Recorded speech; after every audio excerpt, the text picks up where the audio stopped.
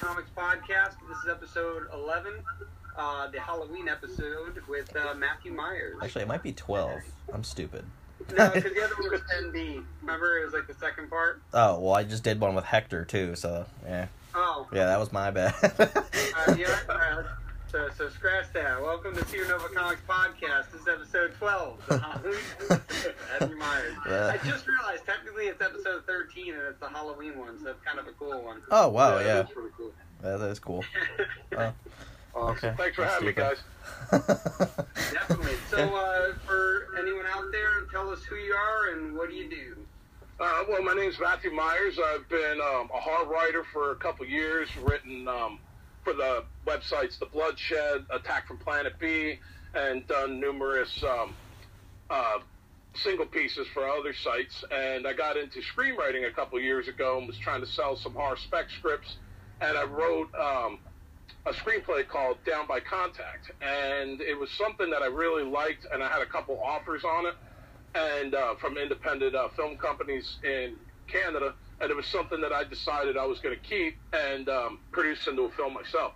The issue was I didn't know much about filmmaking at all at the time, and I realized how much money it was going to cost both pre- and post-production.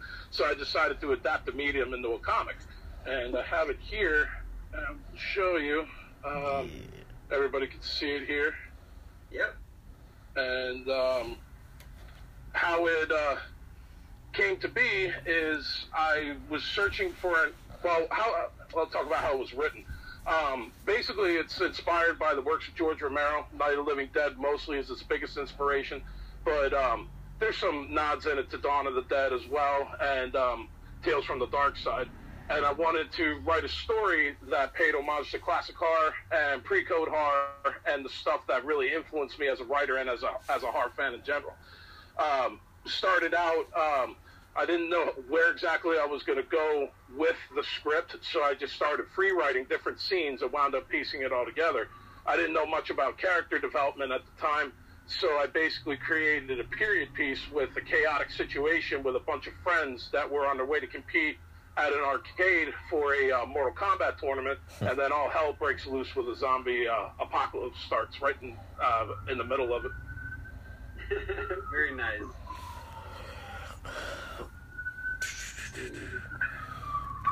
Yeah, you got the, let's see, isn't it?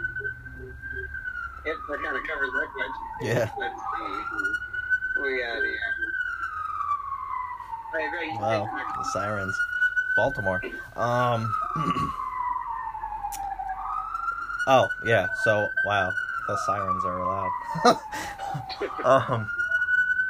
Pardon the sirens in the background. I live in Baltimore City. And I'm also, for everybody talked about before, I'm broadcasting from, hold on, just got a notification. I'm broadcasting from Edgar Allan Poe's gravesite. Little shot you can see here.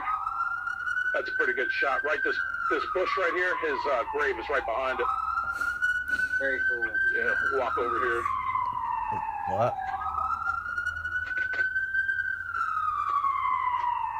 Oh, no, it's slowly coming from Yeah, this. there it is here. Yeah, I he's figured to be outside.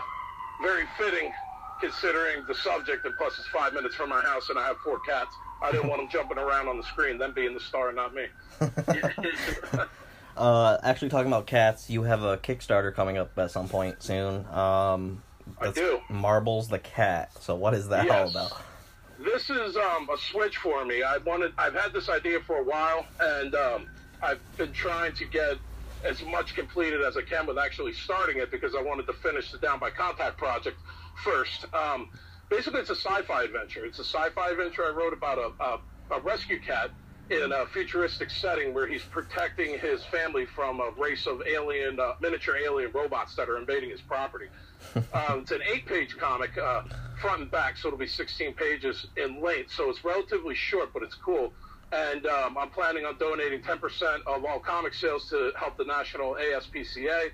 And I have some really cool perks for getting the public involved, including, with that much space, with the comic being short, I want to be able to have people's cats in print. There's going to be pledges to actually become the other cats in the use your likeness for your pet in it with the other cats, even be Marbles himself. or the family dogs, so we're not leaving anybody out. The marketing reach I already have for it is pretty huge because making this comic, Down by Contact, I raised $1,605 in 30 days on Kickstarter. That was the first Kickstarter I did. I did it all by myself. I had no idea what I was doing for about 3 weeks in, but it still did pretty well. With this one, I'm going to have a huge reach because the cat groups on Facebook have already given me permission to post in there and just having everybody share. There's 50,000 people in each cat group, and I'm a member of 8 of them. Sure. So this is going to be good. This is going to be a huge reach. It's for a good cause, and it's in the concept photos and everything for these robots look really awesome. It's there's one that has like its brain in its stomach, kind of like Krang, and then it has hoses coming out of its body like into other parts of it to be able to function. There are other miniature ones have little ray guns and blasters similar to like the Invaders episode of the Twilight Zone. They'll have different things, and because it's a futuristic setting with the environment, Marvels will have some superpowers too. He's going to have a bionic tail, be able to shoot lasers out of his eyes, and also shoot orbs of light out of his claws, similar to like the bolt shot in Halo. So he's going to have some weapons to be able to take these things down and bust up their ship and get them out of there. It's the script has been received real well, and looking for probably a January launch after the new year. That's cool. That's awesome. It's funny. I got like so many different ideas. It sounded like a combination of like toy, because you said they're like little robots that are attacking. Yes. So it's like cat-sized kind of thing, like little tiny things. Yeah, they're about a foot tall. Something for a cat. I mean, they're armed too, but with Marvels having special powers, I mean, it's a sci-fi superhero adventure with animals, really, is what it is. Yeah, I was going to say, it sounds like, what's it called, that Toy Soldier movie. Yeah. With military intelligence aside the toy dolls, that was fantastic. I was thinking it was like that meets, like, Tom and Jerry. Right. The shenanigans of just a cat trying to fight off toys, essentially, but they're aliens. Yeah, it's pretty good, man. It was something I had. I didn't want to do horror for my next comic, but I wanted to keep it in the genre of either science fiction, something with a little bit more action, because this one is methodical and creepy, and I wanted to do something with a little more upbeat, reach a bigger market, and try and really establish myself as a legit comic writer and producer. So I figured if I wrote something like this, and at the same time, obviously, I have 4 rescue cats myself. I love animals. I do everything I can to help them. This is going to be a really good plan to help the National ASPCA, also help BARCS, which is BARCS. It's the Baltimore Rescue Center, which has really good partnerships with some of the pet stores in Baltimore where you can adopt cats there. So they have them at the shelter once they're okay and have all their shots and everything. They're actually in the pet store for free adoptions. So it's a really good program, and I'd like to find a way to get them involved as well. Yeah, that's incredible, because it's very important, like, for indie creators to realize that you can't just have everyone be your audience. It has to be a very specific niche that you can get into. Like, everyone knows about superheroes, and that's why, people can like Marvel, but if you're not already established like that, the way that you really build a big audience is starting very, very small and making sure that whoever it is that you're catering to, they love your work. So that's definitely very cool. It's very niche, and it still sounds interesting. So that's awesome. Yeah. I'm excited. I'm excited to see the project develop.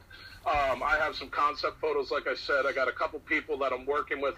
I'm surprised this is when I reached out to some artists about it, because I haven't selected one yet, but there's a lot of people that want to be involved and want to do concept photos for the Kickstarter, with hopefully being chosen. So I'm actually have people competing, artists competing to be a part of this project. That's how I know it's going to be big. Very exciting. Very cool. One thing, I don't know if you've thought about this, but if one of your reward levels is something like a poster or like a print. He does have prints. Yeah. Yeah, if you're doing the prints, then what you can do is if you give options on different artists' prints, so you could also figure out based on which prints get requested most, for which artist to go with. Yeah, that's a good idea. That's a good idea. What's nice about doing Kickstarter and crowdfunding in general is I can do pre-sales on everything to see what the actual budget is of how many people I can get involved too. Because, like you said, I also like to have the option to do variant covers. I would like to produce more content inside with selling advertising, which I was able to do with Down by Contact. I sold advertising space inside the book at the end, and that worked out well to getting the cost together for the printing. That's awesome. Yeah. We actually talked about we've been talking about marketing, just like you and me, right, a lot. And you mentioned Twitter, like, as one of your major platforms they use. So, like, why? It really is. Yeah. More than Instagram, Twitter for me has been. I have 1,800 followers on there, and Twitter for me with sharing media, horror-related artwork, marketing artists, and different things of in one genre has been really valuable because I get a lot of retweets. Therefore, it gets out more within the same market. And it's a really good way to target your audience because I have a lot of comic creators, a lot of comic readers that follow me. Also, horror fans, obviously, because I'm a horror writer. But there's a lot of people out there that started following me when I was writing for The Bloodshed. And when I was writing for The Bloodshed, I was in charge of Twitter. That's what got me into it, and actually using it to spread media. And when you target media like that, it gets more in front of an audience on Twitter than it does on Instagram. Instagram's more for pictures.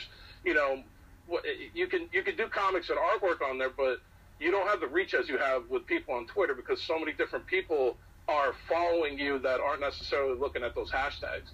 And if I was able to get most of my Kickstarter pledges outside of my friends and family, or all came from Twitter, it really didn't come from the Facebook marketing I was doing. But, you know, the hashtags are pretty much the same for art, for comics. And, you know, when you start showing and promoting other people's work, they start doing the same for you. And it's kind of like indie creators got to stick together. Yeah. Yeah, it was actually one of the reasons we started the whole indie revolution. We wanted to amplify everyone's voice because you might know someone who likes someone else's comic, and they might know someone that would like your comic, and it's better than trying to, compete against each other because people like different things. So absolutely. There's no reason to try to corner any market and not let anyone in because honestly, like specifically with indie creators, the only way that you can get large enough voices by all working together.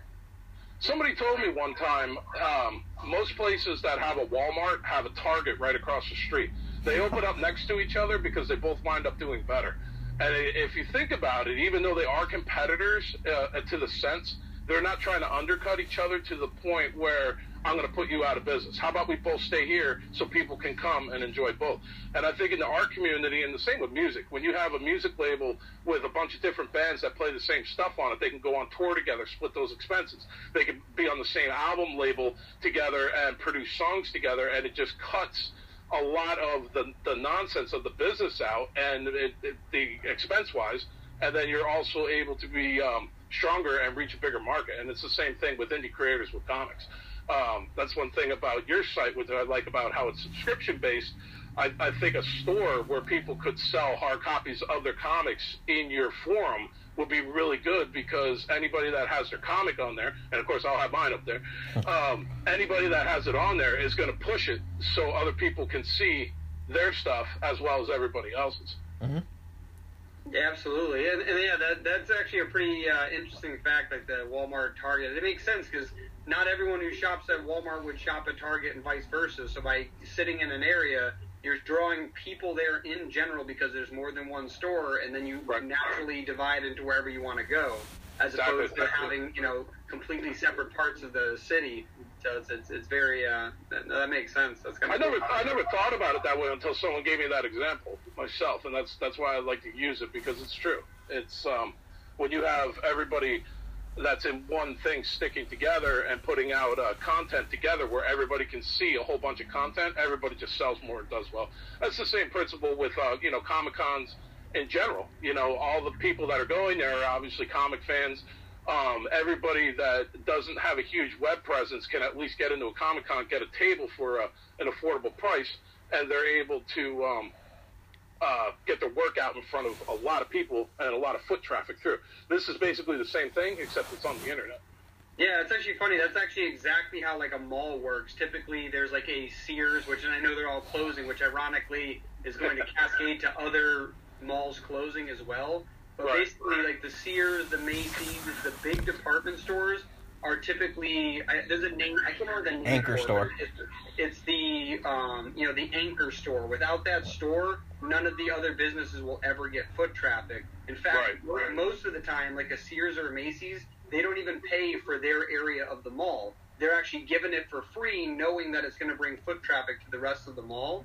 And so what ends up happening is if one of those stores leaves, because it's like the Comic-Con, it's like the main attraction. If that leaves, none of the little stores get anything either. So it's interesting because you might go to the mall because of something else that's there and still end up in the Sears or Macy's.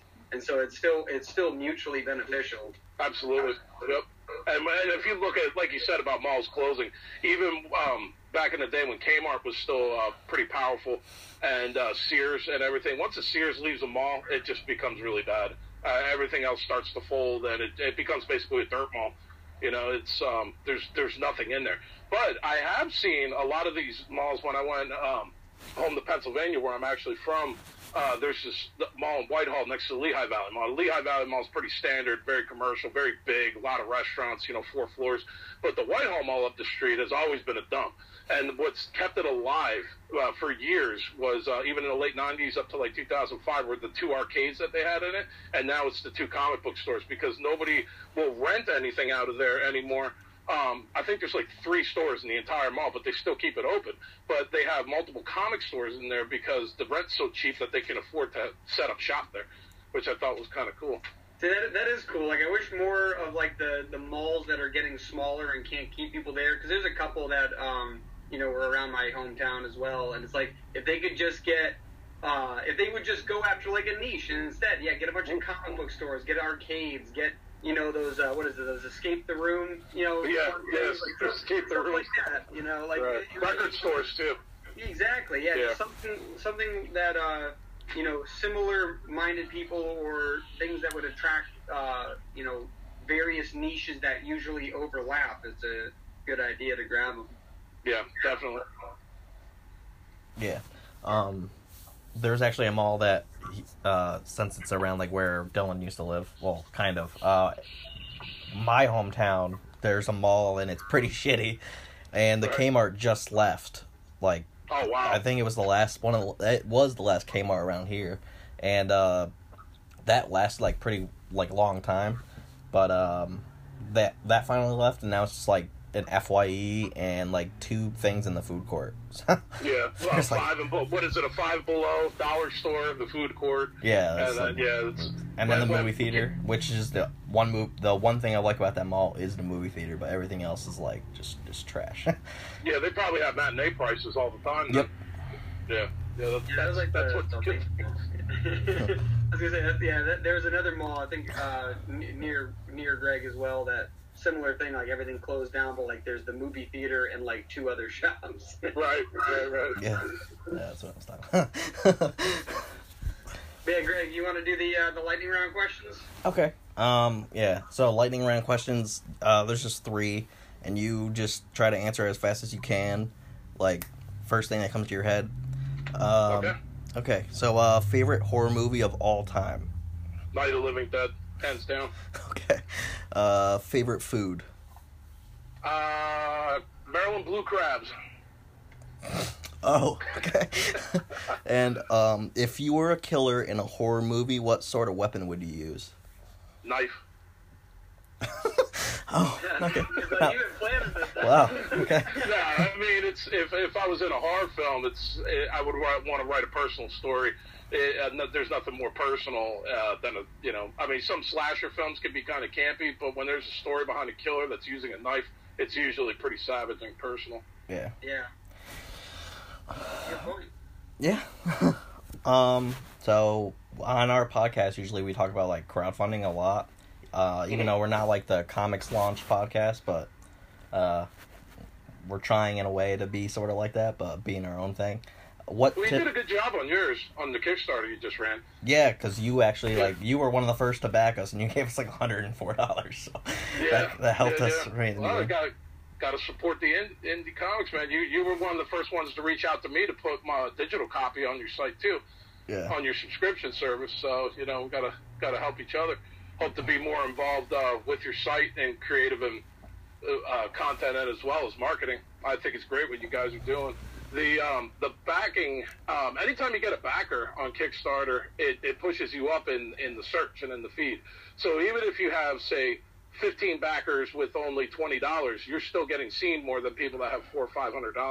That's why it's important to put those low dollar pledges up there for $1 or $2 to either have your name in print or people that just want to support something that don't have a lot of money. That sharing is invaluable too, because a lot of people that don't pledge for whatever reason that they can't, they're still sharing it and getting in front of people from it. And I'm sure you saw when you ran your Kickstarter how you get emails every day from marketing places and every other day this and that. Finally I made one and was like, look, I'm not paying you to do something I could do better and faster myself, so stop emailing me this. If you want to do it for free, I'll put your name in the comic, and then you don't hear from that shit anymore. So that was the end of that. But that type of marketing and cultivating and doing it yourself is really, crowdfunding. That's what it is. It's trying to get the crowd not the crowd, but the community to back something and help put it together. Well, not all of those people that can back it financially can do that. The people that can't back it financially that are unable to can still share it. Yeah. And that's where it really starts to eat into the internet, as I call it. It eats the internet. It just gets in front of a lot of people, and then next thing you know, the hashtags are flying. I mean, towards the end of my campaign, people on Twitter were like, wow, all I see right now on my feed is down by contact because I had so many people sharing it. And I was unknown as a comic writer because this was my first comic, but I had a small fan base of just reading my articles that I've written for the Bloodshed and Attack from Planet Beast. So it was very, very important for me to have that exposure, and it helped get the comic funded.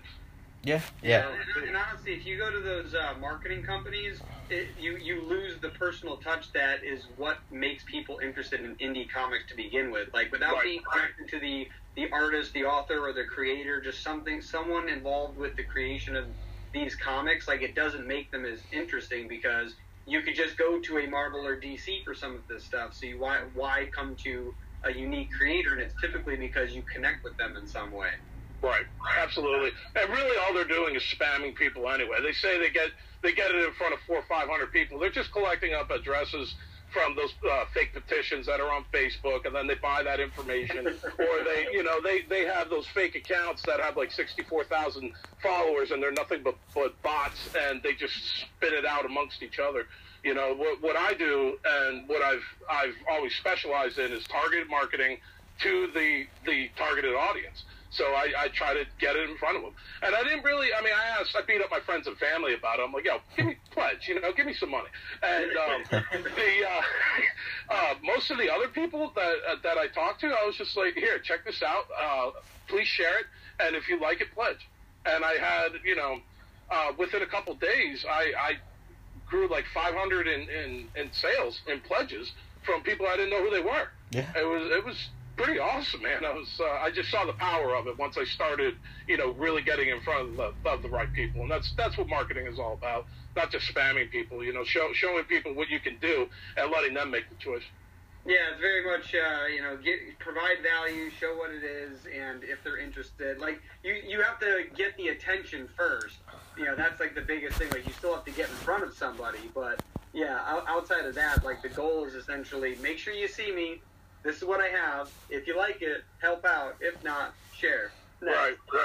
And it's like our first couple Kickstarters I'll just say crowdfunding, because we did it on a couple platforms. Mm-hmm. Our first couple crowdfunding efforts were definitely not very effective, and that was probably one of the biggest reasons, was that A, we didn't have a following, and B, we didn't actively go out and try to get in front of people as aggressively as we should have.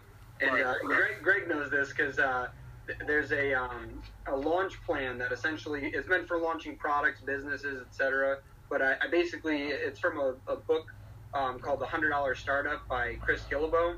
And it's an amazing little checklist. It's like 39 steps to take before launching.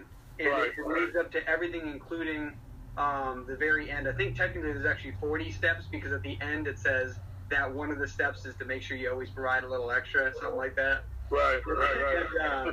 And so basically, all Greg did was follow that checklist this time. Not everything was applicable to a crowdfunding campaign, but I think it was like 21 of the items were. And because of that, like, we hit like almost halfway to our goal in like the first couple weeks. Like, we were trying to figure out what to do with our next with the stretch goals. The stretch goals. What the hell do we do? Right. Well, that's something. I mean, you learn a lot from doing it, and I did too. I just I knew it wasn't going to be able to get made unless I got more money. I just didn't have enough, and I saw some things that were working for other people's comics, and then, I started trading some pledges with people. Be like, hey, you buy my stuff, I'll buy your stuff.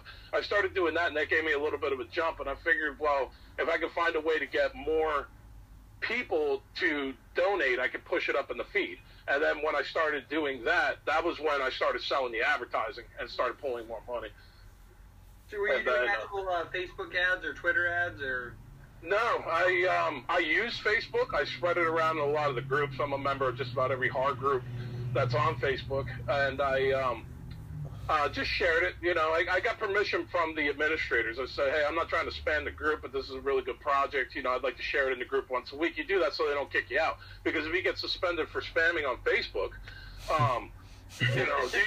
you could get sunk real quick. But with Twitter, it was more of, there's 4 or 5 people that just read and retweet everything that I put out there. They've always read my articles. They've always shared my articles and stuff like that. It's like, hey, I need you guys' help with this campaign. Just share it like it's the plague.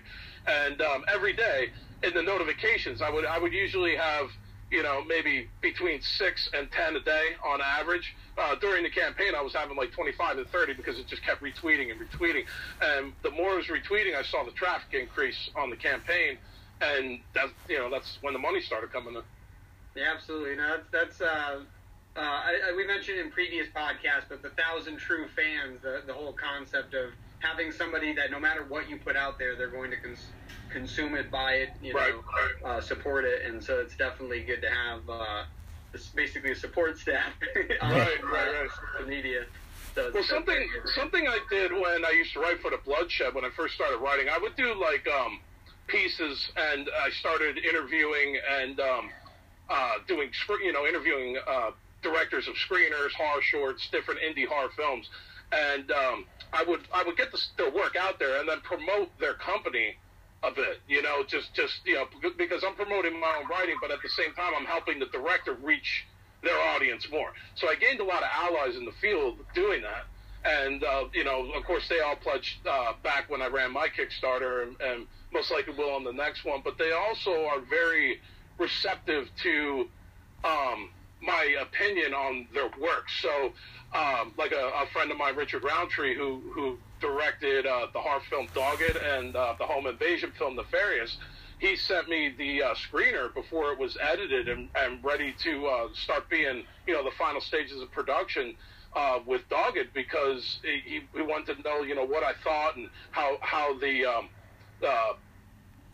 film was shot, how it was written, and stuff like that. So I think people out there see that I'm very involved in the community, and they respect my opinion more than, say, just like an online critic, because I don't like, those reviews where people are pretentious and they think it's just edgy to blast people's work. I always want to say to them, where's your movie? Where's your comic? You think, for example, Rob Zombie. Rob Zombie can get some criticism. I get it. Not everybody's a fan of his style and everything, but, have you made 6 horror movies? Have you had 2 bands that have been that successful? I don't think it's really fair for people to do that. So if I see something and I like it, I'm definitely going to praise it and get it out there, because I think other people should see it.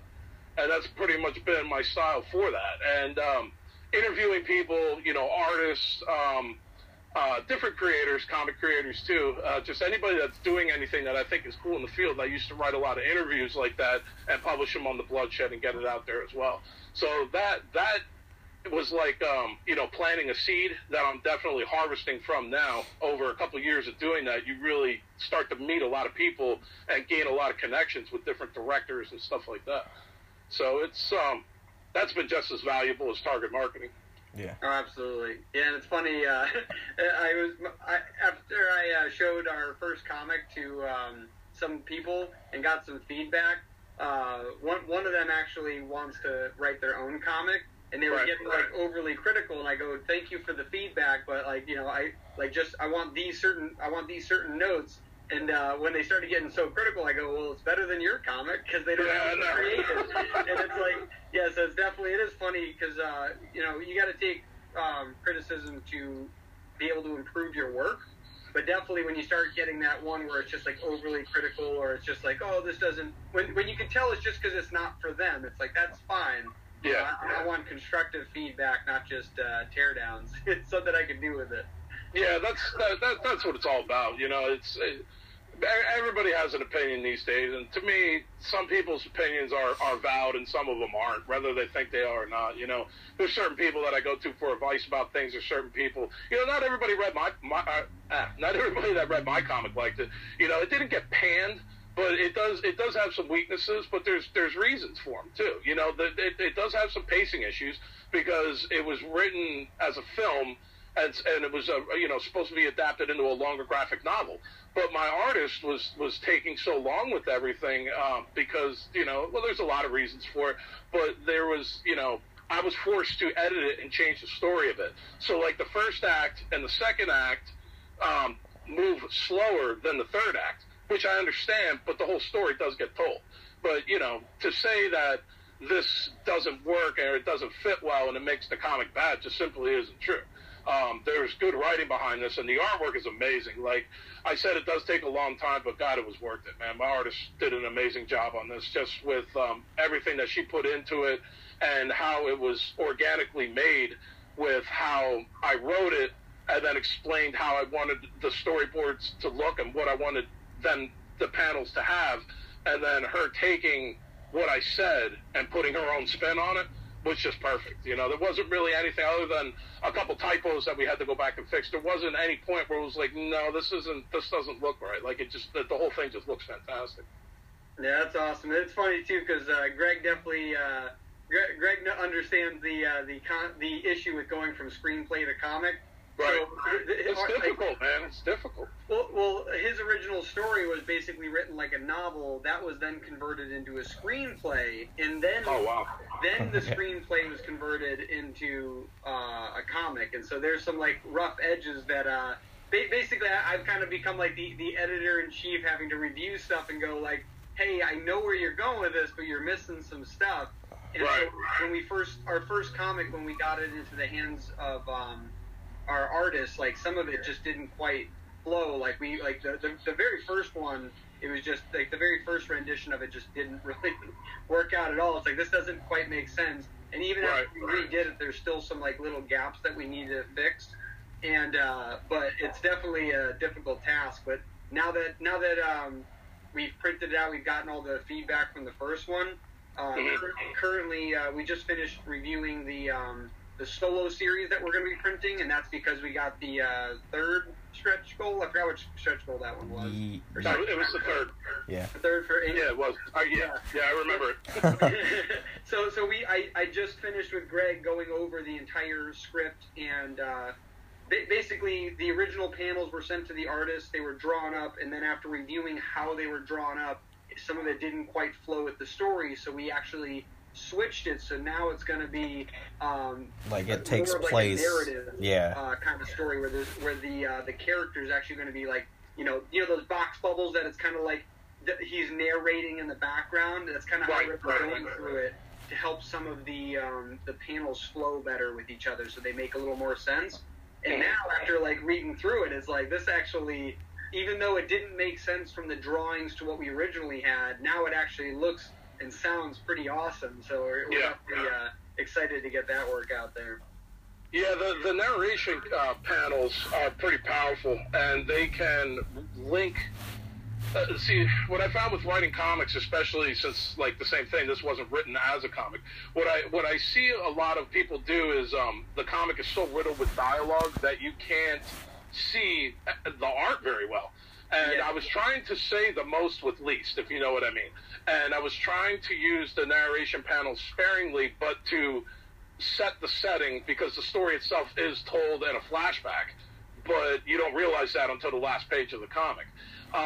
The narration panels were able to tie the protagonists together with the character-driven story and set it up for what was about to happen. Yeah, so that was something that was a challenge for me, because I worked on one page that has maybe 15 words on it. I worked on that for about a month because I couldn't figure out how to do it, and then finally it just hit me. It was when the characters were leaving out of the woods after they stashed the alcohol from that beer run, and then they went to the arcade to find out it was closed, which was something else I had to rewrite too, because in the screenplay, the arcade isn't closed. There's another character that I wasn't able to put in the comic, and it was somebody, because I'm not an actor, but he's going to have, he has minimal lines in the story, so if I ever do make this into a film, I want to play him. And when the guys show up at the place, he's shutting it down because they're having power failures, and they were told by mall security that they need to close the place up. And that's when they decide, all right, well, what are we going to do now? You know, they've been drinking and smoking weed and everything all day, and now they're like, okay, well, there's no tournament to play, let's just go out to the woods and party. And that's when they go out in the woods, and the dude just gets grabbed and bit, and they don't realize what's going on, and they look around, they're just completely surrounded by zombies. And that's when it pops off. And then the story shifts, as you remember, where they save that little girl, and then it revolves around trying to protect her towards the end, and then you realize that this entire story, when it colorizes, is actually what she remembers from it and how it happened. And 20 years later, that's the way the world is. That's why she's putting flowers on the grave of the guy who saved her. Yeah, it's cool. Very cool, but yeah, definitely, the narration bubbles is definitely something that we're probably going to start utilizing more. I actually originally got the idea because I was looking through IT Comics, the Impact Theory comics. They have Neon Future, and after going through it, I realized one of the things that made it so interesting was right in the beginning, there's like a whole block of narrative, like just text. Like, it's got a cool background and stuff, but other than that, it's just a block of text. And that sets you up for the first page that seems out of nowhere. So as opposed to seeming out of nowhere, you have context before you ever see any artwork. Right. So it's kind of an interesting concept. And then throughout the beginning of the artwork, it kind of just lets you enjoy the artwork without there being people talking. And there's a lot of narration bubbles talking about what's going on. And I was like, that's a pretty good concept. So we kind of, took that and we're spreading that throughout this upcoming comic. So it'll be interesting to see how it looks when it's actually all colored and lettered and stuff. But I like that. I like that concept of it, because it's like I said before, you're going to say more with less, and it's really going to set the setting for the comic and for the pages of when the story starts to change a little bit and develop. You're going to already have that preset in the reader's mind, which is that's what comics is all about. That's one of the reasons why I'm not a big fan of superhero movies, because they just can't touch the universe that I created in my mind since I was a kid watching. I mean, some of them are visually good, or they're well written or well acted. I mean, Deadpool was really great, but it's just something that's not. It just can't touch the medium. There's you just can't take one and make it into the other, because you can do that. Kind of stuff in a comic that you can't do in a film. Oh, 100%. That's why it's funny, because Marvel does they do a good job for what they can do, because of the fact you're right, they're limited. Like, honestly, it'd be great to get 7 Iron Man movies before you ever see him introduced into Avengers. But literally due to time, the age of the actors, because they age over the years, it's not something you can physically do in a short amount of time. Maybe in the future when CGI is exceedingly fast, but in the meantime, it takes quite a while to do that stuff. But it takes a long time to create and a whole lot of money, because you got to pay a lot of people, and it's something that if it's compromised, it just looks really bad. It doesn't. Yeah, which ironically, that's why the DC. We talked about that on another episode. That's the reason the DC, franchise right now has just been like, or not franchise, whatever it's called. Just hasn't been universe. Yeah, the DC universe just hasn't been doing great because they didn't even attempt to do it the way that like Marvel did, which was definitely the best alternative to making comics into movies, like building up a character and then joining them. They were just like, here's a character, here's another, and they're all into the same movie. And it's like, who the hell? Right. Why do I care about these 6 other characters?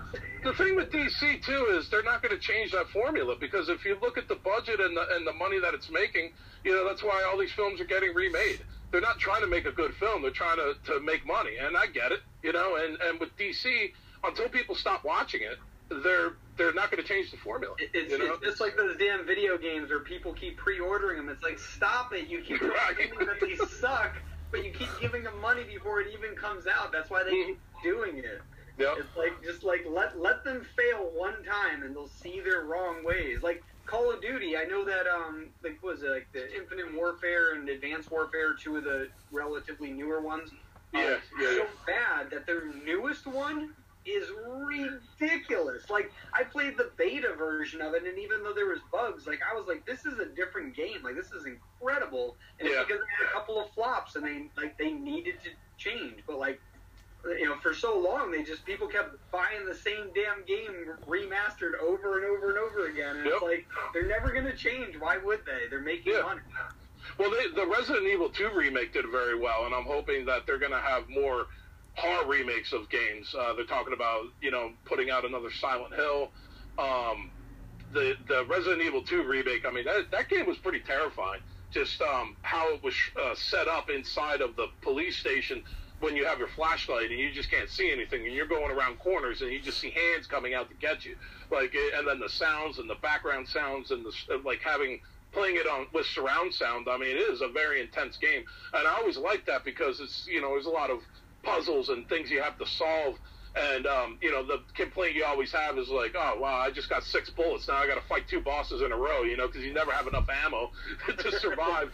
But playing that game was a lot of fun because it just looked so much more realistic because of graphics, technology advancing over the past 20 years, but it still had that same feel of the original Resident Evil 2 of just claustrophobia and fear and not being able to get away. And that's something, like, especially with horror games and zombies, that's really the main fear behind it. Oh yeah, it's funny too. I think the horror genre for video games kind of came back pretty hard after VR came out for a little bit. Like, because VR still exists, but not a lot of games are coming out for it. But there were a couple of horror VR games they made that, like, damn, like, they're like they're only like, some of them are like little 5-minute demo games that are still terrifying just because they're so immersed in it. And I think that, like, those, along with like the Escape the Rooms, like the in real life ones that they've created, like, that's kind of brought this horror genre back from the dead, right? Right. So it's like it's very cool to see it. They had all the great, like, Friday the 13th, Halloween, all those older ones, and then it kind of seemed like a lot of them just became like Saw. Like, that was one that came out that was like, holy crap. But like there's a bunch between those and Saw and after Saw that kind of were like, they were just meant to be gory. They weren't actually that scary. Right. Where like, now because they're trying to, the graphics are better, stuff like VR that's allowing you to get more fully immersed. It's very cool to see that stuff, coming back. Oh yeah, it's definitely, and there's a huge market out there for it too. So I'm thinking over the next 5 years, you're gonna see a really big resurgence of horror video games. What I'm surprised is with the success of Rocket League that they haven't tried to bring Twisted Metal back, man. I love Rocket League. They had a Sweet Tooth in it, and it was like this. Like, Rocket League is like if you nerfed Twisted Metal and added soccer. Right. That's all it is. Like, that's exactly what it is. They added a game mode called Rumble, and it's almost exactly like the same concept, but again, you can, your car can fly. But like, right. It's such like that. Like, honestly, that's like one of my favorite games ever made now because it's so simplistic and enjoyable. Like, even when unless you're doing competitive, if you're just playing standard mode, even when you're losing, it's fun because it's just a ridiculous game. It's all about timing and momentum and just getting your vehicle at that right spot to hit the ball. But the it's just fun. Like I don't know any other way to describe it, man. Driving up and down the sides of the wall and then jumping out and smacking the ball across, or when you slide and like drift right in front of the goal and save that goal, and then everybody on your team's like, oh, it's just a lot of fun to play. But I miss the Twisted Metal franchise, man. They had something there. And car combat games in general, like Vigilante 8, that was a good one too, and it had a really good story where they were fighting over the fuel during the fuel crisis in the 70s, and it was just a really fun game to play. Plus, you could be a school bus on that thing, and you get that thing going down the hill, and then you rip the e-brake, and it goes sideways and just plowed through everything. A lot of fun. A lot of fun. It's actually interesting. I'm actually curious who still owns Twisted Metal, because recently, I think it was 2 or 3 years ago, they was the Unreal Engine 4 became open source, right, along with you had like Unity and a couple other developers, IDEs, there we go, that you can build games off of. And so it'd be interesting, because if Twisted Metal is like open to play with now, or right, it'd be interesting to see if some indie creator could rebuild that game now. That'd be pretty interesting to check out. I mean, all they got to do is take the controls from the second one. The whole platform, it's just everything with that one. All the sequels that they make, I mean, some of them looked better, but that game itself with the interactive environments just on PlayStation 1 were just really, it was a lot of fun. Like, we would stay up, my best friend and I would stay up all night just drinking beer, playing that game, and it was... we'd never stop. We played for like 8-9 hours. It's like, all right, well, we got to stop now to eat, get some sleep, and then we're going right back to it. There's games out there like Grand Theft Auto and stuff that you can get immersed in pretty well too. But Twisted Metal was just fun, and it was something like with online multiplayer mode now, like it really should be brought back so people can play it. I mean, put the second one out there for free, and then charge people for the better content and the better cars, like they do with Apex and the other games, that seems to be the new thing too. I was going to say, that's why Rocket League is so effective, because like someone like me, I don't buy anything in the game, I'll trade with people to get it. Right. But the point is that I still promote the crap out of that game. So even though I only bought the game once, and they keep giving they added like 6 different modes to the game for free. Yeah. It's like the part that they make the money on is the people that want to support it. So like I think there was twice that I bought something and I didn't need it. I wanted to give them money for being so awesome. I was like, like what is it, that price? Shut up and take my money, right? Like exactly. Yeah, no, it's definitely cool. But yeah, speaking of just the horror genre, what actually got you interested in horror genre? Like, what was that first little taste that got you into it? Late night shock theater when I was a kid. The old classic horror films, really. Universal, big Universal fan. Big fan of pre-code horror films like, Frankenstein, Dracula, Freaks. I'm a big Todd Browning fan. My opinion, that film should have launched his career, not ruined it. It was something that was recognized later as an actual important piece of American cinema. But really watching those older classic horror films, and recently, watching White Zombie with a friend, she said, Lugosi's creepier in this film than he was in Dracula. And that was an independent film and very successful for its time, too.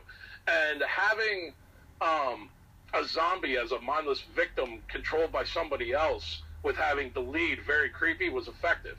And, going back to Romero, he was who made the zombie into a monster that you just can't get away from. And that was something that, seeing Night of the Living Dead when I was young and being terrified from that film as well made me want to see more horror films. And, I'm a fan of most stuff. The gore and the blood and guts and everything, it doesn't scare me. Like, I've seen so many French and Italian exploitation films from the 70s when I was a kid that make that crap look like Sesame Street to me. It's just it's not scary. And there's a lot of films out there that are a lot more scary that don't get the recognition they deserve. Like, personally, I found The Witch to be one of the best horror films made over the past couple of years. A lot of people didn't like it, but I thought it was very good, you know, with the way it was filmed in its time. It was shot very well. It was written very well for what it was. And it was pretty scary. But for me, as influence for horror films, definitely goes back to classic horror, moving into the slasher genres. You know, the Friday the 13th, the Halloweens, the Nightmare on Elm Streets. You know, more Friday the 13th than Halloween. But it all started from the classics. Definitely the classics. That's awesome, because it is always interesting to see like how people get into that stuff, because horror can definitely be like, some people like the just the blood and gore, and so that's also why they like it. But it is cool to, you know, like like you were mentioning, like the video game ones, like getting like the claustrophobic, like getting that feeling, knowing you're safe. It's almost like riding a roller coaster. You know what I mean? Like you get that fear without the danger. Right. Well, I mean, the biggest horror exists in your mind. You know, if you read a lot of Stephen King books compared to the films, like I think they did a pretty good job on it, but the book was still scarier. And pretty much all of his work has been better by book, in my opinion. That you just, you know, when you read something, it's in your mind, and you're seeing. I don't know how to explain it. It's like your interpretation. It's like whatever you. Like, when they describe something scary, a movie might show it one way, but that's not how you would have pictured it if you read it. Because if you read it one way, your mind goes to the scarier one for you. And so it's cool that you're basically the story is manipulated based on the reader and their fears. Exactly. I'm glad you said it for me, because I wouldn't have been able to say it better.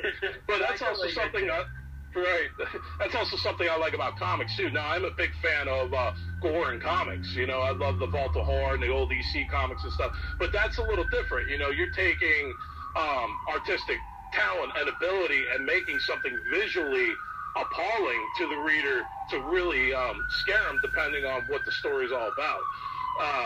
That's something that I like about comics in general, because it's better than a film and a book, because it's a book of illustrations. So at the same time, you know, you're seeing it, but you're in your head a little bit more about what's going on in the universe around you. Only part of that universe is presented to you through the pages of the comic. That's what I found when transferring it from a film to a book. Yeah, that's definitely like the hardest part, because it's almost like walking through a movie, and it's like, when do I take the picture? What moment is the moment that captures a 2-second scene in one photo, right? Like, that's kind of like that's like what we were doing with Greg's screenplay. Like, we had to like look through it, and it's like, you have 6 motions in this one thing. How can we break this up into like 1 to 3 panels so that we get the gist of what's going on and get all the emotion without having to, you know, compromise the fact that there's more that should have gone on. Yeah, that's difficult to do, man. It takes a lot of passion, and it takes a lot of creativity and ability to be able to write stuff like that, man. It's see, I can't draw for shit, so I respect the hell out of artists too. But I mean, writing is its own different animal, man. A lot of people don't realize that. That's why they don't become writers, you know, because it's a very difficult thing to do, and it's something that is a good creative outlet. But at the same time, like, there's a lot more to it with structure and being able to tell an actual story without it, you know, getting away from you. So if you start writing one scene, that could wind up somewhere else in the book or in the comic or even in the film, you know, depending on what you're writing, because you intended it to be here, but then you wrote something else that it doesn't work with, so you kind of have to move things around. Well, that's why, like, even with music, there's, you know, very few actual singers or songwriters and performers. Like, most of the singer-songwriters are, you know, not people that are big. Like, there's very few people that do both, and those are like the rare few. Typically, it's a performer who is talented in the expression of the song, and then somebody who is capable of writing a song that the words hit you.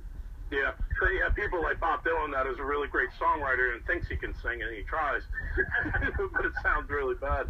But yeah, like with writing music too. I mean, I'm a big Fleetwood Mac fan, and the song "The Chain" has a bass line in the middle of the riff right before the guitar solo. That was actually written to be the intro of the song, but they wound up sticking it in later. So that happens too with writing music. Something that you write to be like a chorus might actually be the intro riff. depending on the genre. Nah, that's very cool. I didn't know that. Yeah. Here, Greg, you got that next one. Yeah. I'm actually trying to make a slasher comic, like it's inspired by like 80s slasher movies, and Nice. but like make it original. I don't want to like copy things from like Nightmare on Elm Street or anything. I asked a couple months ago from a couple of creators, and then a few got interested in it, and then they kind of I like created a small group for just that comic, like conversation, and there's one guy that's right now writing with me for that. It's gonna be like an anthology thing, but he actually was like wondering, how are we gonna make a slasher comic when like it can't be like a slasher movie, like you can't do jump scares, so like how would you like make it still disturbing and like scary to a reader without jump scares?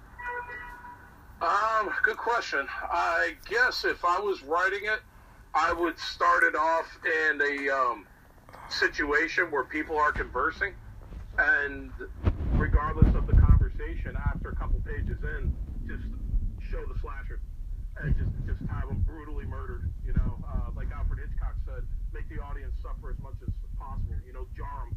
Have regular people, maybe a man and a woman, a couple in an apartment. You know, like even Alfred Hitchcock style. You know, have it like a noir setting, and then they just get brutally attacked and murdered for reasons unknown that will be told later. That's how I would start it. Yeah. I would maybe put a backstory in it, like halfway through, say like 5 years ago, and then show why the guy's a killer, depending on if he's like a supernatural force, like Michael Myers is presented, or if he's just a psychopath with a knife. You know, it depends on the actual story. I would write out an outline for it and see, like, if you have an idea of the plot and the setting and what you want to do, but might not have the story all pieced together, that's okay, but you can outline it and see where you want to go within, and then take the characters that are in it, and they don't have to have a lot of development, obviously, because they're going to get killed, but they have to have some, and then I would create and write around what they are inside their environment. For example, like if you're talking about a couple and the guy's a banker and the girl's a real estate agent, obviously they're going to have a really nice place. But if you're talking about somebody who's maybe a truck driver and his wife, has 3 small kids, the place is going to be a lot different looking in that environment. And whatever the characters are about and whatever they're based on, in the killer's environment, I would just try and make it as concise as possible. And definitely when you come to slashers, man, it's got to be brutal. It's got to be bloody. That's really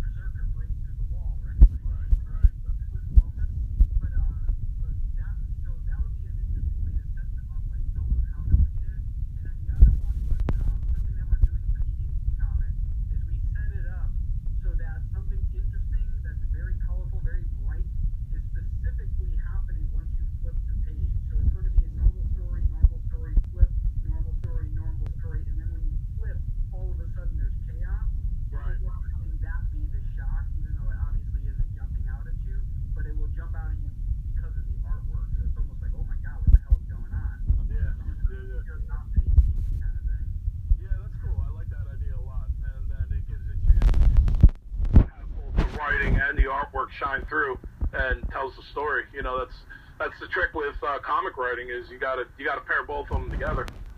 Yeah, absolutely. Right. Yeah, that sounds great. I like that idea. Yeah. One sec. Hey, Greg, you got the next one? Yeah. When you start talking about good shit. Oh, yeah. Whenever we first started this podcast, we were like, probably like 10 minutes to a half hour. And then, like, right. the first podcast was like an hour. And we're like, Yeah, okay. we go off on, Maybe like, the next one tangents will and... lower that one. Right. The questions are more talking points. They're not actual questions, because there's people that ask me, even you, they're like, so I don't really know how I'm going to keep a conversation going. I'm like, no, we'll keep a conversation going.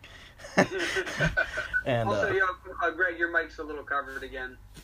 Is that good? You sound like super muffled. How do I sound super muffled? Is that good? That's better, yeah. I'll Yeah, just that's hold better. my laptop. Okay. What the fuck? Yeah, so you guys, do you have Anchor back up? Yeah. Can you hear me? What? Can you hear me? Yeah. Oh, okay. I don't know. That's weird. Where the fuck is the mic on this thing? Yeah, actually for that slasher comic, there's how the story is, because like an anthology, it's gonna be more than one slasher, because and it's different time periods. So mine is gonna be in the 90s or 80s, I think mine's the 80s. Right. No, mine's the 90s, because I made like the clothing kind of like 90s clothing. Nice. I mean, my comic takes place in the 90s. Yeah. Yeah. I'm a big fan of period pieces. I like the 90s because that's when I grew up, and Right. best stuff came out then. Personally, I think. So my portion of the comic takes place at a camp, because my favorite horror movie, like, series is Friday the 13th. So Right. I'm kind of building off of that in a way, but it's not gonna be Jason, but it's gonna be something like that. Then the other guy that's writing, he is doing something with a cabin or something. Then there's another guy, and all the stories come together because it's an anthology, so it all connects to this like one reason, like why this like town is like hidden, and it's like nobody actually knows it exists, and you like sin or something happens, Right. and you end up in that town, and you're like stuck there, and then you Sounds like kind of like American Horror Story. yeah, in a way.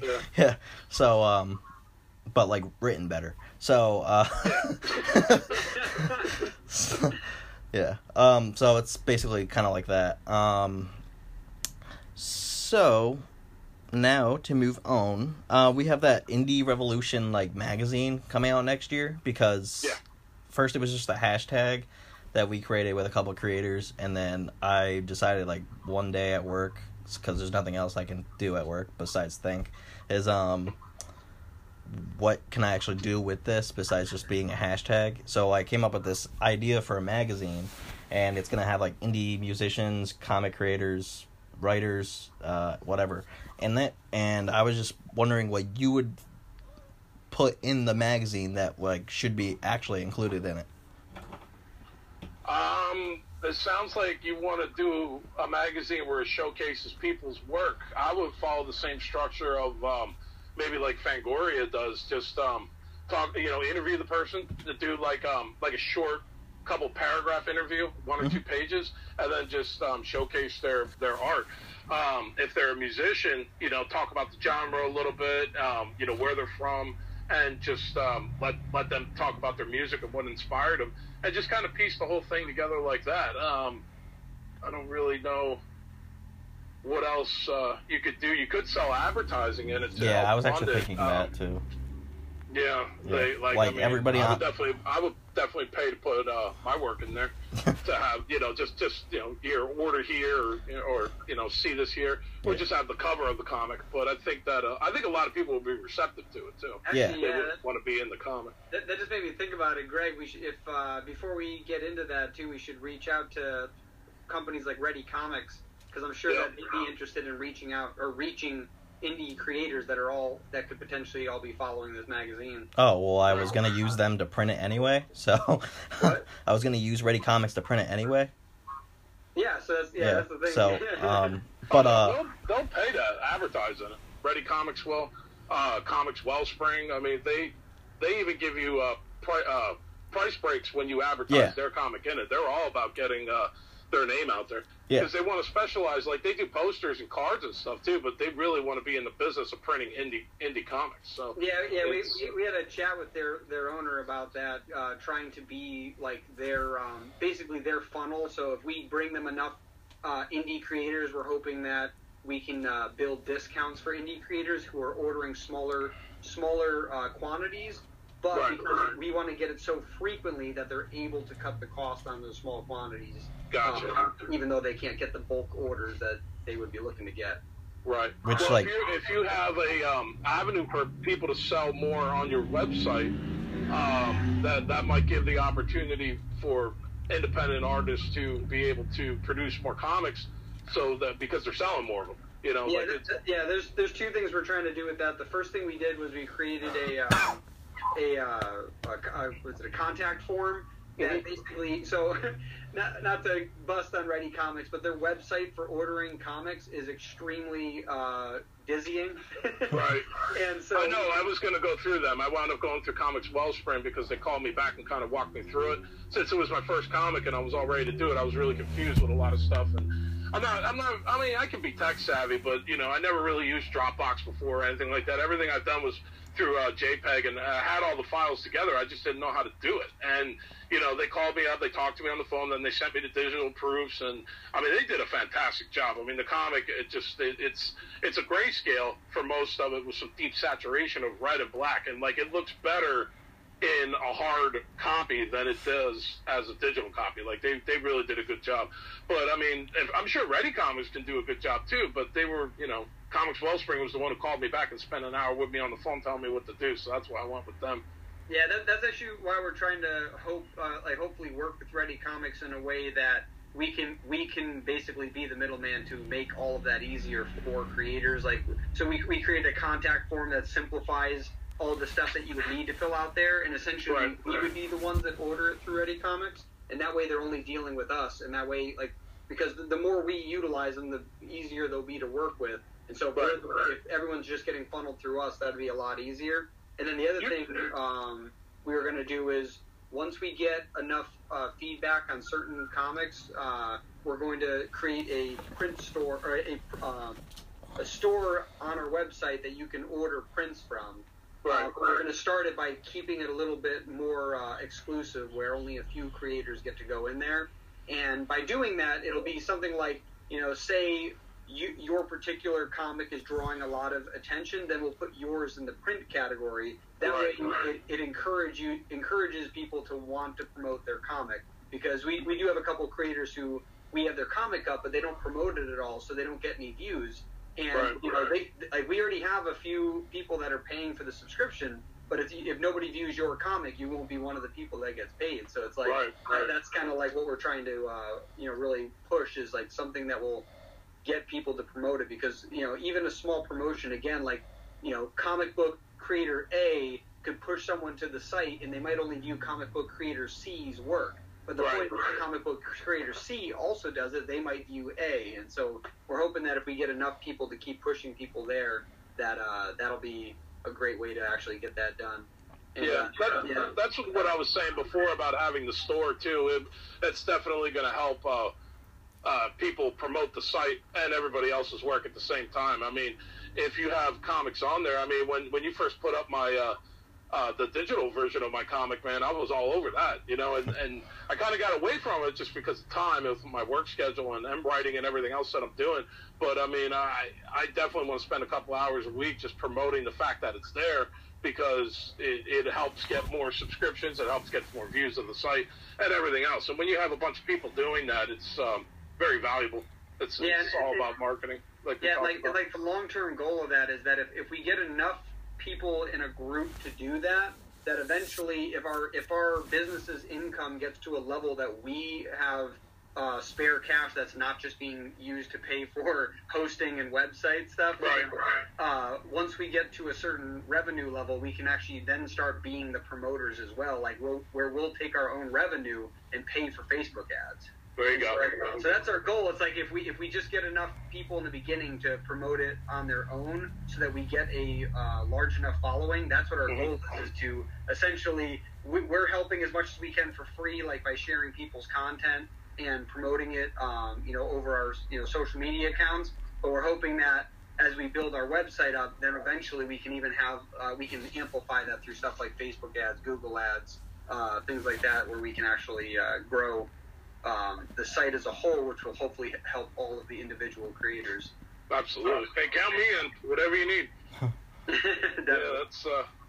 Yeah, it's a great idea. I mean, everything you guys are doing is great. I like all your ideas of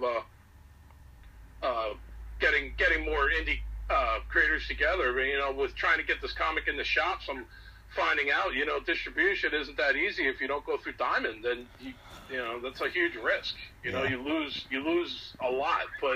And if they only put you in a couple stores, you're locked up with them. You can't really do it. So I've been doing more of a hands-on thing. Like I'm taking a trip up to Pennsylvania, New Jersey in November, and I'm going to try and get it into some shops that I've been in contact with. And some other shops, they want to see the comic first, and they want to, sit down and talk. And I'm thinking after a 15-minute conversation, I'll be able to make some kind of deal with them. I got to send comics to people up there that bought them during the Kickstarter anyway. So, and my brother, who actually didn't pledge to my Kickstarter, but he did buy some comics from me. I'll just send them all to him and make him drive them over and deliver it. So that'll cut down on the shipping costs. Yeah, that's actually very cool, because one of the things that we're trying to do is we're trying to essentially like partner with certain creators who live in different cities. Right. So that if they're in contact with their local comic creators, we can essentially become a source where, like, say they're like, hey, I want to get my comic to different comic book stores. Right. Which ones are you connected with?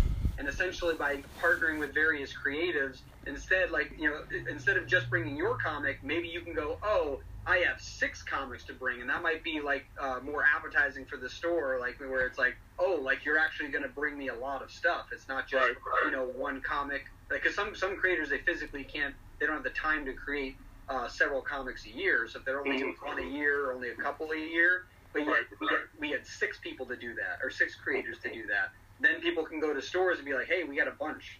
here's and even if you can't get yours in that store, maybe someone else in one of our other spots can get it in that store. And so essentially that's what we're looking to do. Good stuff. And it also, if you have the opportunity to get it in more stores, you can order more than 100 copies and get the price down, and then you can make a better deal for the shops. Some of them are independent and they can do whatever they want to do, but a lot of them are tied up with distribution themselves. That's what I'm finding out in this.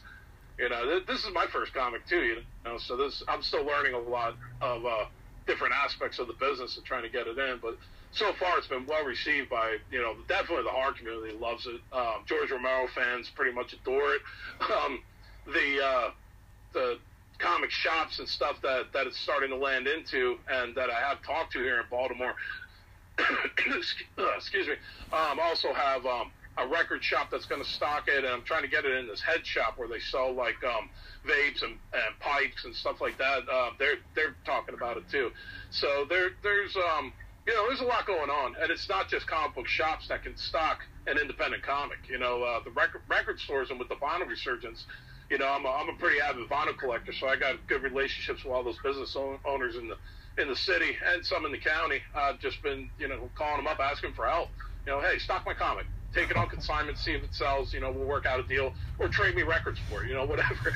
But do what you got to do to get it in there. But online sales have been good, and with Comic-Con coming this past weekend here in Baltimore, I didn't have time to get a table. It was actually delivered Friday when Comic-Con started on Friday, and I knew I was going to push that window, or I knew I might miss that window, so I didn't get a table. But I work right across the street from Comic-Con. So everybody, I work in a brewery right across the street, so everybody that came in, they're all comic fans. I had them right there at my tables and everything that I was talking to. So I was like, here, check out my comic too. Man, I probably sold 15 copies on that Saturday night just to the people coming in and out. So I know if I get, I was impressed, man. And then I sold them, to everybody at work. But I know that if I get it in front of people in the right audience, it's going to be bigger than what it's starting out to be. but I'm excited for it, and it's it's a really great piece of work. It's a fun read, especially this time of year, and. Oh yeah, definitely. That's you definitely want to push hard on that too. When you get those little windows, like if you're writing a holiday piece, push it during those holidays. Exactly. Yeah.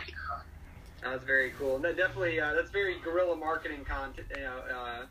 Type of stuff you're doing, which is awesome. We gotta get a blog article about that. That's what we gotta do. Yeah, man. I'm down. Yeah, it's. You gotta trying to get it out there. I'm doing everything I can think of.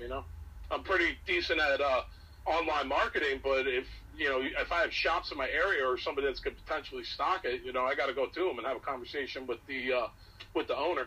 And I have good relationships with people around here. Like I said, the record shops and the comic shops and stuff like that too. And they know what I've been doing, and they also see like that I help market their stuff too. I'm always plugging. Collector's Corner here in Baltimore, and putting Canton Games out there on social media and stuff like that. Just trying to get more traffic to their shop, so they see that hey, if I put my comic if they put my comic in their shop, I can help them in other ways too. Just I'm not just another customer that's trying to get you to buy my book and stock it. Like I can actually do things to help your business grow just for you stocking it. Yeah, so that's pretty much the approach I'm taking. Yeah, I was just thinking, one thing you could also do, not just for stocking it, but I know that when I had a barber when I was a kid that I went to all the time. He's still in the same city, but basically he had a whole bookshelf of just comic books. That's actually how I got into comic books when I was much younger. Nice. And it was funny because I never actually owned any of my own comics. It's just whenever I went to get my haircut, I would just start filing through the new comics he had laid out. And I was just thinking about that. If you have any local barbershops, nothing that's like the franchise type. Right. Yeah. That might be something. It's like, hey, can I slip this in your magazine rack? You know what I mean? Like, just put a couple in there. That people can read while they're sitting down waiting to get their haircut. That's a cool way to get your name out there. That's a good idea, and that's something I didn't even think about. But there's barber shops on almost every corner in Baltimore City, so that's pretty smart. Yeah. There's a whole book of guerrilla marketing tactics. It's definitely definitely some little stuff like that. But giving your stuff out for free in spots where it might be influential is very, very valuable. Absolutely. Yeah, Ink is based off of my tattoo artist. And I'm actually going to give him a couple copies, and he's going to just, have them at his, store. So when, someone's friend is, just sitting there waiting for their friend to get tattooed, they could just read it, sitting there. So. That's a good idea. Your ink's pretty badass, dude. I like the color combination. Yeah. Tattoo shops, barber shops, that's why I said I'll go into vape shops, and obviously I'm a vapor. I was a cigarette smoker for 20 years. Vaping finally helped me quit 5 years ago. And now they're going to make all the stupid laws. Yeah, well, if people would stop dying from smoking black market juice and letting the media get a hold of it, you wouldn't see that kind of shit. I know the whole bullshit. The whole 4 people or 5 people that it happened to. Right.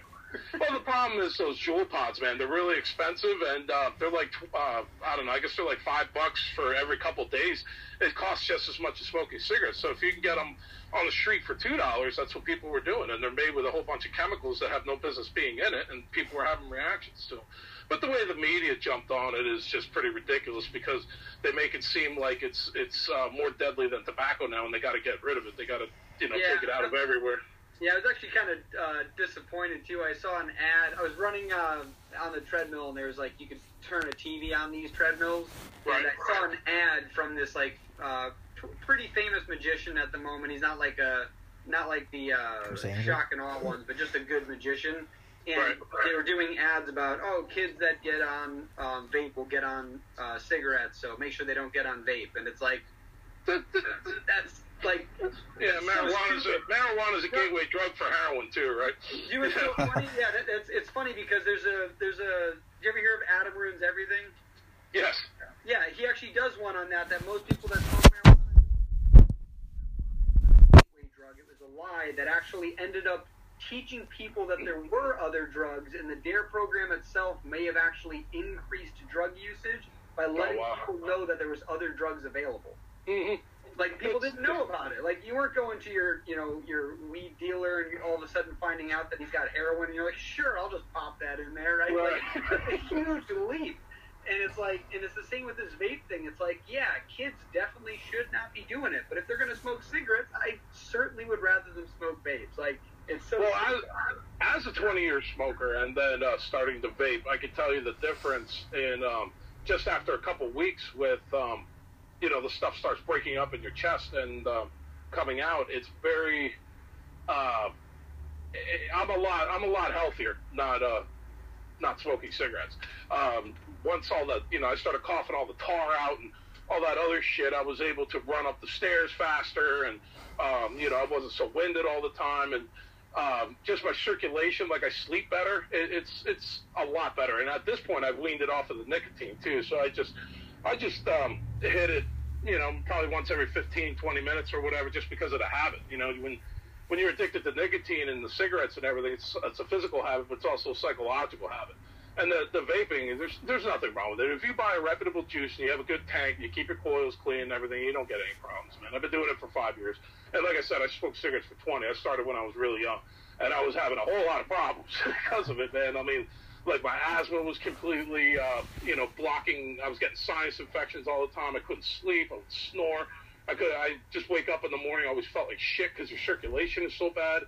And, there's just nothing good about smoking cigarettes. And just vaping is a whole different world. So when people start coming at me with that bullshit, I'm just like, dude, I got the experience and I know what's going on here. And I also know how the media likes to lie. And that was something that they jumped on really fast too. And I was like, man, 0% chance that Big Tobacco wasn't paying to put those ads out there. Oh, absolutely, absolutely.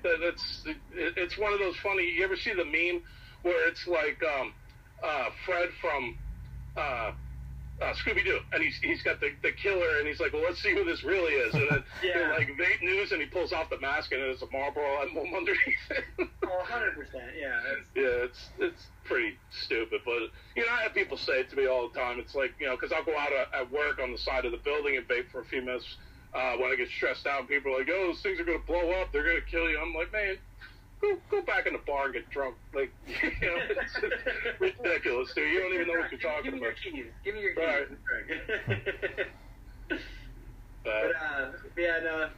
Now that we've tanged it off into promoting vaping, right. I think it's good to call the podcast to quit. But before we do, we definitely want to make sure that everyone knows where to find you. So. On Twitter, you can find me at Bloodshed Myers, BLOODSHEDMYERS. On Facebook, my Facebook page is The Open Casket, and all of them have links to my Etsy store where I'm currently selling my comic. I had a website set up for it. I put the cart before the horse, and I had the website set up last year and everything, and my creator actually did it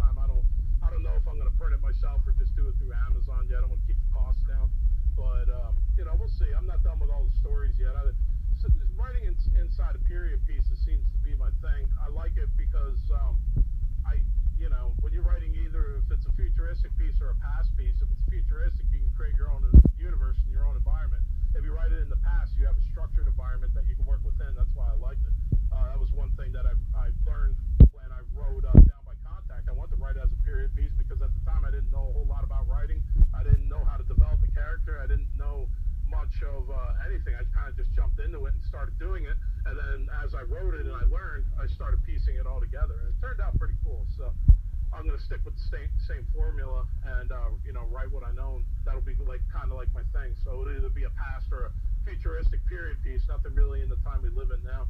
Besides, this shit's scary enough out here. You don't need to write about now when it comes to horror. So, well, that's awesome. Well, yeah, definitely thanks for being on here. We'll cut the feed in just a second, and then